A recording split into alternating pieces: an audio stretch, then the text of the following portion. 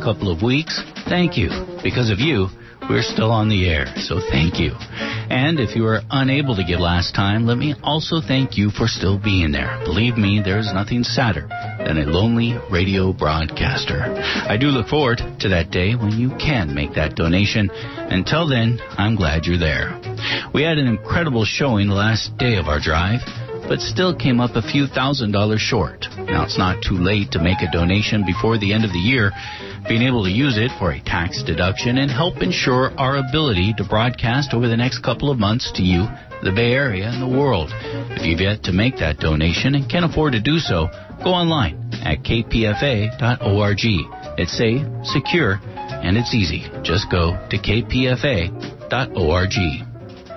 And you're listening to KPFA, KPFB, KFCF in Fresno. Cover to Cover with Raina Cowan begins now.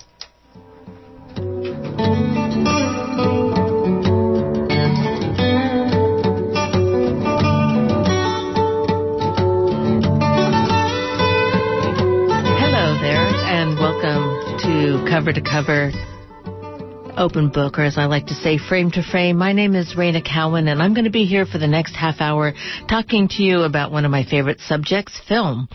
And since this is the end of the year, I thought it was a good time to do the end of the year wrap-up.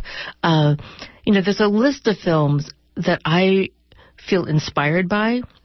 There's a list of films that I'd want to watch again, and then there's films that I just get a tickle out of. And I thought I would go through some of the films that have meant something to me this year, and perhaps if you've seen them, have meant something to you, or they can go on your list for things to do in the next few weeks. The film that struck me the most and actually brought me to tears a number of times is a documentary entitled Virunga. It's a new film by Orlando Van Einsdale, and interestingly, I don't know if it's actually had a run in a theater, but it is playing on Netflix now, and hopefully will be in a theater at some point because it is an incredibly powerful film. It takes place in the Virunga National Park in eastern Congo, and in some ways, the film starts off in a very simple way, which is about the mountain gorillas. It's the only place that is their home at this point. But really, this is a film about something that's much bigger. It's about the colonial struggle for natural resources, and not just locally, but the international impact over time. I mean, if we follow the history of Congo, there has been a long history of exploitation. And in this film, we find sort of the residue of that in the modern day. So we're finding out about the gorillas, but it turns out that this national park, half of it is a lake, and underneath the lake, these British explorers, excavators, colonialists, are fighting for oil because they want to get the natural resources that are there.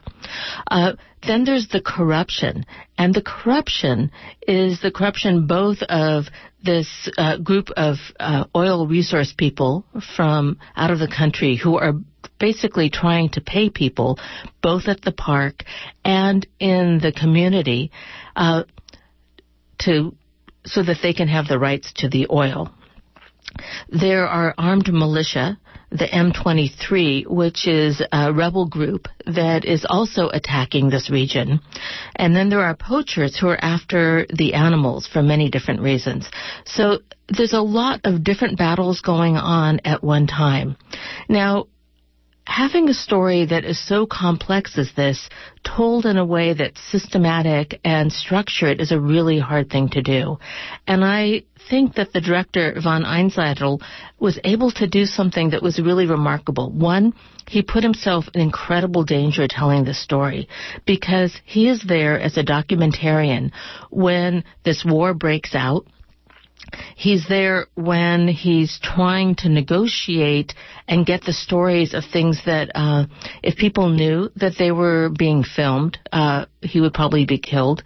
And that there's a larger fight for the gorillas. Initially, he was making a film about the different people who were involved as armed guards to protect the park and protect the animals. So But slowly, that's not what the story is about. It actually becomes an action thriller where it's a fight for one's life, for the animals, for the people who live in the Virunga Park. The Virunga Park has really gone out of its way to become a community center and try to make itself sustainable for all the different villagers who live nearby. So there's been a lot of community organizing that's been going on. There's a French journalist, Melanie Goubi, who basically tries to find out what's really happening here in this war zone. So it is a story that is dynamic and compelling, and all these things, all these elements are woven together in a way that's extraordinary.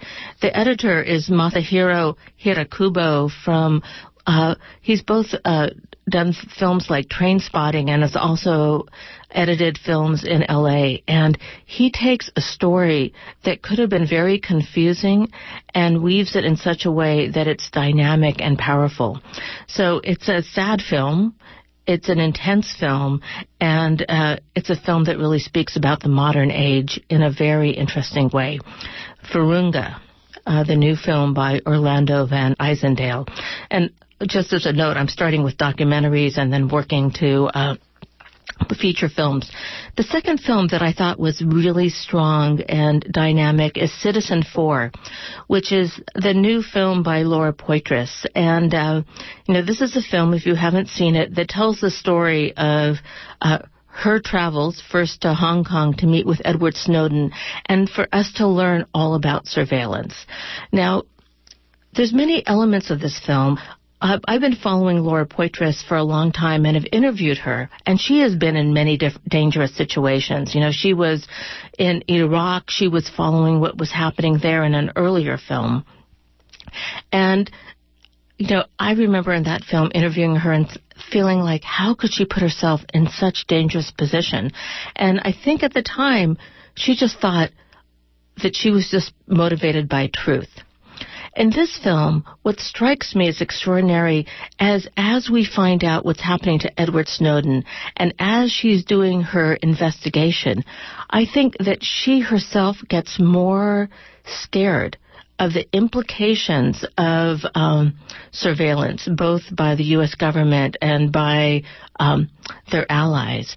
And so there is this quality of fear that's in her. So it's not like she as separated from the material as she had been before. And I think that that's what makes the film feel extraordinary. Also, Edward Snowden is somebody who is seen as somebody who's kind of arrogant or removed or vilified by some.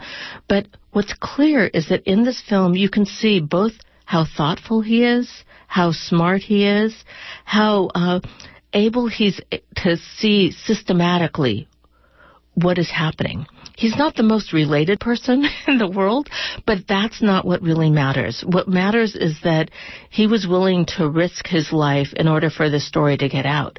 And as the film goes on, you keep on thinking, well, is this what 1984 was all about? Like, we are living something where we need to move to action. Now, when I saw this film, I was incredibly impressed with it, but I have to say something that was disturbing, which was I was the youngest person in the audience. And I don't know if it just happened to be when I saw it, because I decided to go to a theater rather than to a press screening. But I wondered if there's a way that this is an issue that it's affecting some, but if you've lived in a world where the internet is always there, where you're always texting, where you're so connected to information that you don't feel the need to protect yourself in this way. So this really raises those kinds of issues on a larger level. I think it's a really well done film and very powerful. The third documentary that I really liked is entitled Particle Fever. It's by Berkeley filmmaker Mark Levinson, although I think he moved to New York. And what drew me to this film in the first place is the editor, Walter Murch, who I think is one of the most extraordinary editors and thinkers of our time. And the film is about something that I would never really be interested in, which is the Large Hadron Collider It's a film about physics. So something that was never dramatically interesting for me or dynamic is one of the most exciting films I've seen in a long time. It's organized in such a way about whether you will find out whether these particles can collide and what will happen. Even though, if you've read the newspaper, you know the answer before you've seen the film.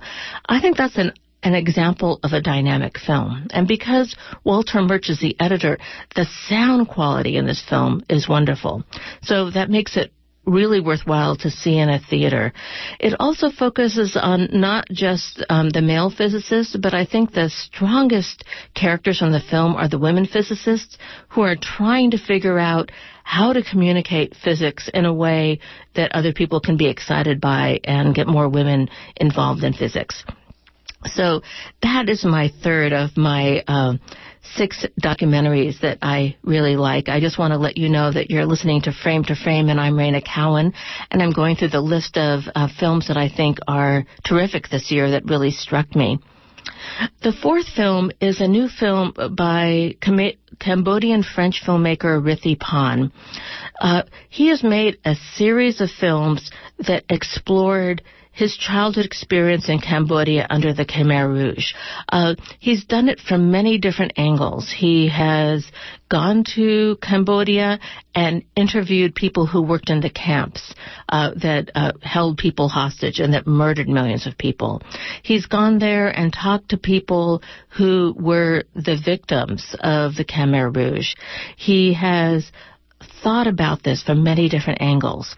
In his new film, Missing Picture, he does something that kind of expands it in a completely different way, which is he uses clay figures, which he has made, that represent the different community people, the villagers, the different city people, to tell his story. So using his clay figures, archival footage, and his own narration, he recreates the atrocities from his childhood. And there is something about having these clay figures, which usually are something that represent kind of innocence and play, but instead in this situation are representing something that is more intense and more violent. And you're seeing these figures that both represent individuals and then at times represent groups. And I think that this was one of the dynamics in the Khmer Rouge. Was somebody an individual? No, that was not good. You had to represent society. You are no longer an individual. So he's wrestling with these ideas in a way that both feels philosophical and experimental, and really allows us to understand a part of history in a new way. Because I think that in so many ways, that's what documentary has to do, is something has happened, and then we need to understand it and then re-understand it and re-understand it, which is why somebody can watch a film, for example, about the Vietnam War over and over again, different kinds of films, because there's many different truths and many different examples. The fifth film that I think is really extraordinary as a documentary is Jodorowsky's Dune. Now, this is a very different kind of film because it's not a political film. It's directed by Frank Pavich, and it's about Alejandro Jodorowsky's making of Herbert's cult book, Dune. So in 1974, he decided that he had been sort of a surrealist filmmaker in Mexico, and a French man who was a producer said, "I will give you money to make film on anything that you want." And he decides he's going to make this film about Dune. And for all of you who haven't read it, it's one of those science fiction stories that takes place on an asteroid in a world where it's a sand world where there's no water, and there's this spice that is what everybody needs for living. So this is a film that long before Star Wars or anything except for Planet of the Apes, he visualizes in his mind. He hires people from people who did covers of science fiction books. He chose people who were in the art world, and used them to try to create this vision that has been recreated again and again in films since then. But the film, what's so remarkable about the film is that it never was made. So it's about a film where the vision was much greater than what Hollywood could bear. That the cost of making the film, which was going to be about $15 million, was too much. They didn't trust this man, but they respected his vision, and it was something that was both seen and used over and over again in future films. So it's a really delightful film. He's kind of a crazy genius. At times he's a little irritating. He's a bit arrogant. And at the same time, he was pushing something in a way that I think great artists need to do. So I found that really wild. The sixth documentary I want to talk about is called The Dog, and it is a wild film. It is a film about John Watzowitz, who was the man who tried to rob a Brooklyn bank to pay for his male lover's sex reassignment surgery. It's a robbery that prompted the film Dog Day Afternoon way back when. So these two filmmakers, Francois Caudron and Alison Berg, decided to interview Watzowitz when he was still alive, and it took them about 10 years to make this film. It's a really rough film. In some ways, John himself is a very crazy, passionate, difficult person, and so full of himself. And it's a great environment for a film because it's like the story that became Dog Day Afternoon is more dramatic than Dog Day Afternoon. And if you haven't seen Dog Day Afternoon, that would be another film to watch over this holiday season. You know, it was such a very interesting Al Pacino film that I think is extraordinary, and I love that film. So those are the list of my top 6 documentaries for this year. If you're interested in checking them out. I want to move on to features. I just want to remind you I'm Raina Cowan, and this is Frame to Frame, and we're talking about my year-end thoughts about film. The film that struck me as the most interesting film this year is Ida, which is a Polish-British co-production by Paweł Pawłowski. And it's a black and white film, extraordinarily beautiful and severe. It takes place in 1962. It tells the story of Anna, who's about to take vows as a nun, when she learns that her only relative is Jewish and that she herself is Jewish. So both women embark on a journey to discover their family's story and where they belong. I think that this film is about many different things. The first is somebody who is about to become a nun who has lost her parents in the war and has to make a choice of being in a cloistered, protected life or really dealing with the complexities of what's happening around her. That's a really difficult choice for her.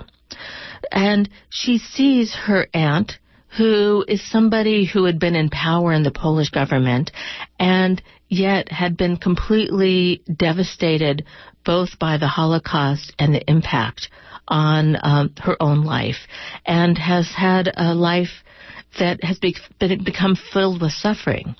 So I don't know. Do you choose suffering or suffering, and in what way?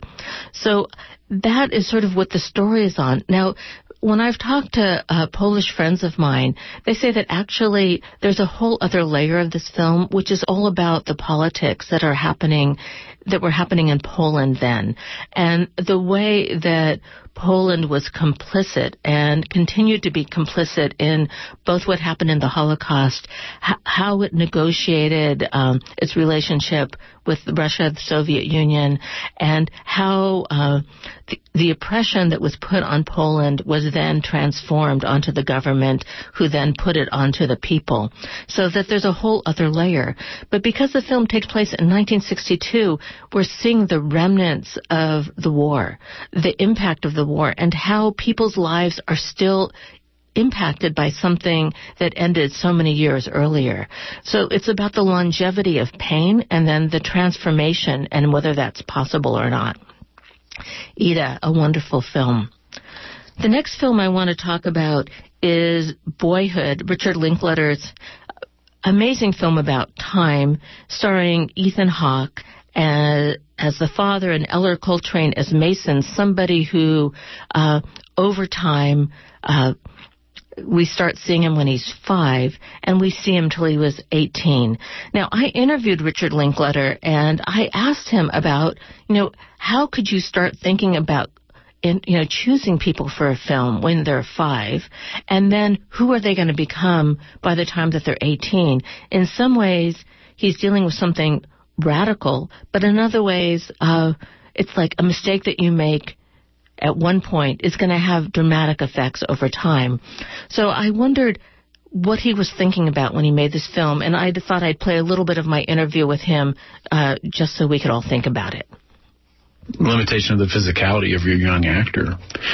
So it took 12 years to tell the story that I wanted to tell, which was how we grow up. I couldn't say that in just one part of it. I had to kind of see the whole process, and ultimately it's a portrait of growing up this century, but it's also a portrait of parenting.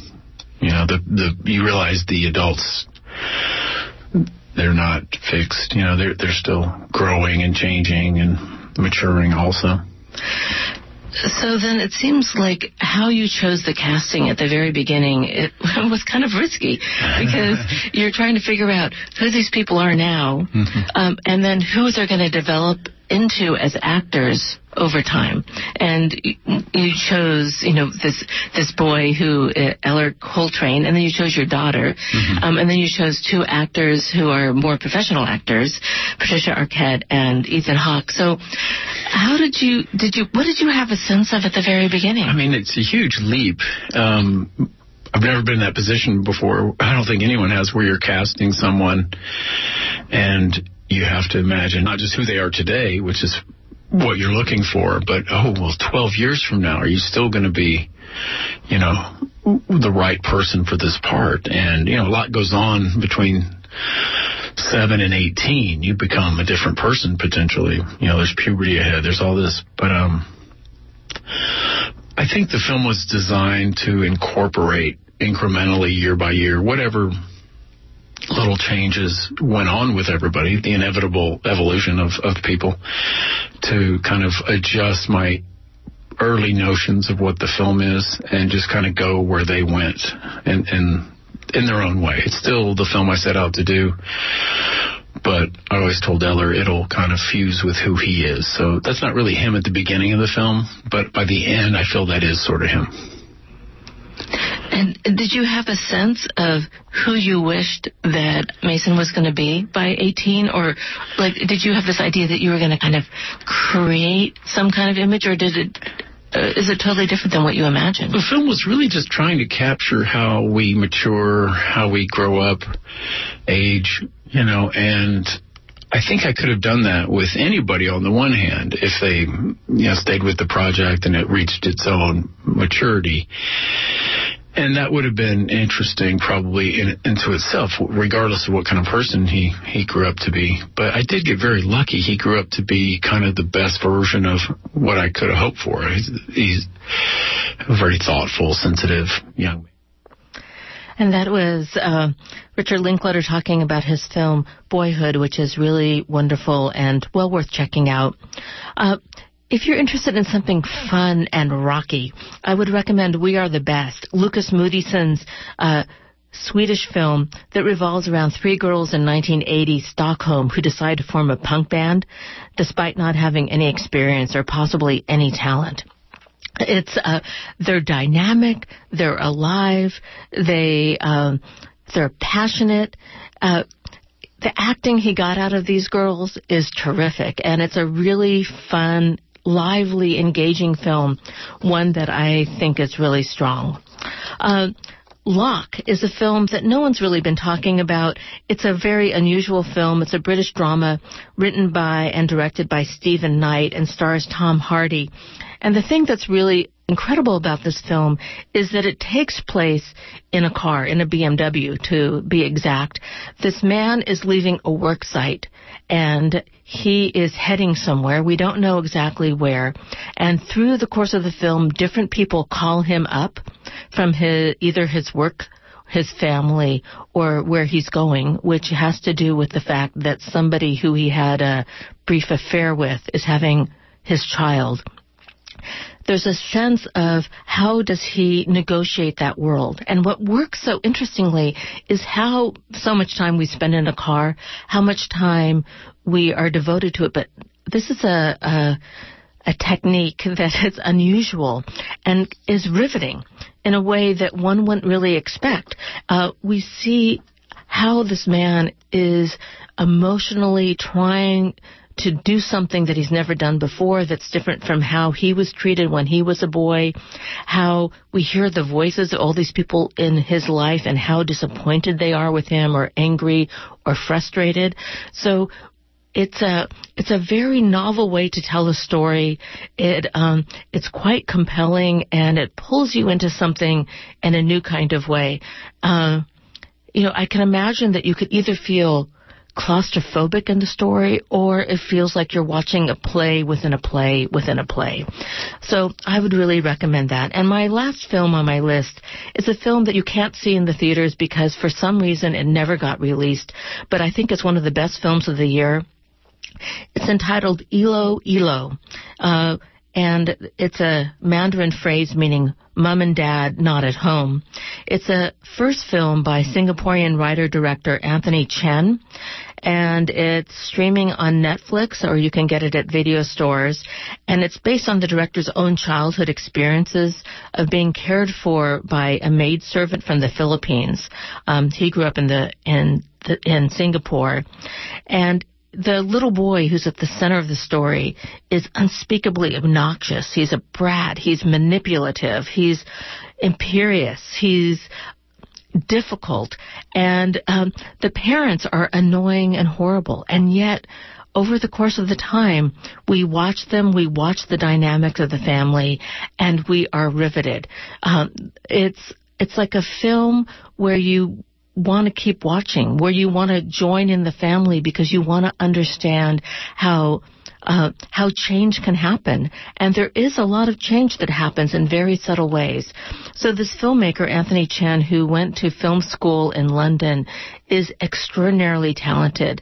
He took something so complex and made it so mellifluous and focused in a way that is unusual. So you learn about this middle-class world in Singapore. You learned about the Filipina maid's life. You learn about the dynamics, and you learn about how does change happen. It's an inspiring and wonderful film. So to just summarize, the films I talked about today that I really liked: Virunga, Citizen 4, Particle Fever, Missing Picture, Jodorowsky's Dune, The Dog, and then the features Ida, Boyhood, We Are the Best, Locke, and Ilo Ilo. Great films to watch. Some are available on DVD and others are in the theater. So I hope you have a great, wonderful, warm, listening, watching time for the next couple of weeks as things get a little bit hectic in the family world and you might need to escape. And I'll be back in January to talk about more film. My name is Raina Cowan. This has been Cover to Cover, Open Book, Frame to Frame. Thank you so much for listening.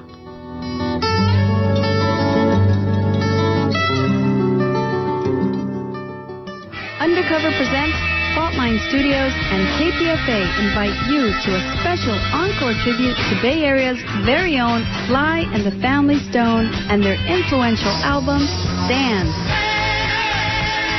As the first major rock band comprised of musicians of various races and genders to come out of the States, Sly and the Family Stone embodies diversity and community.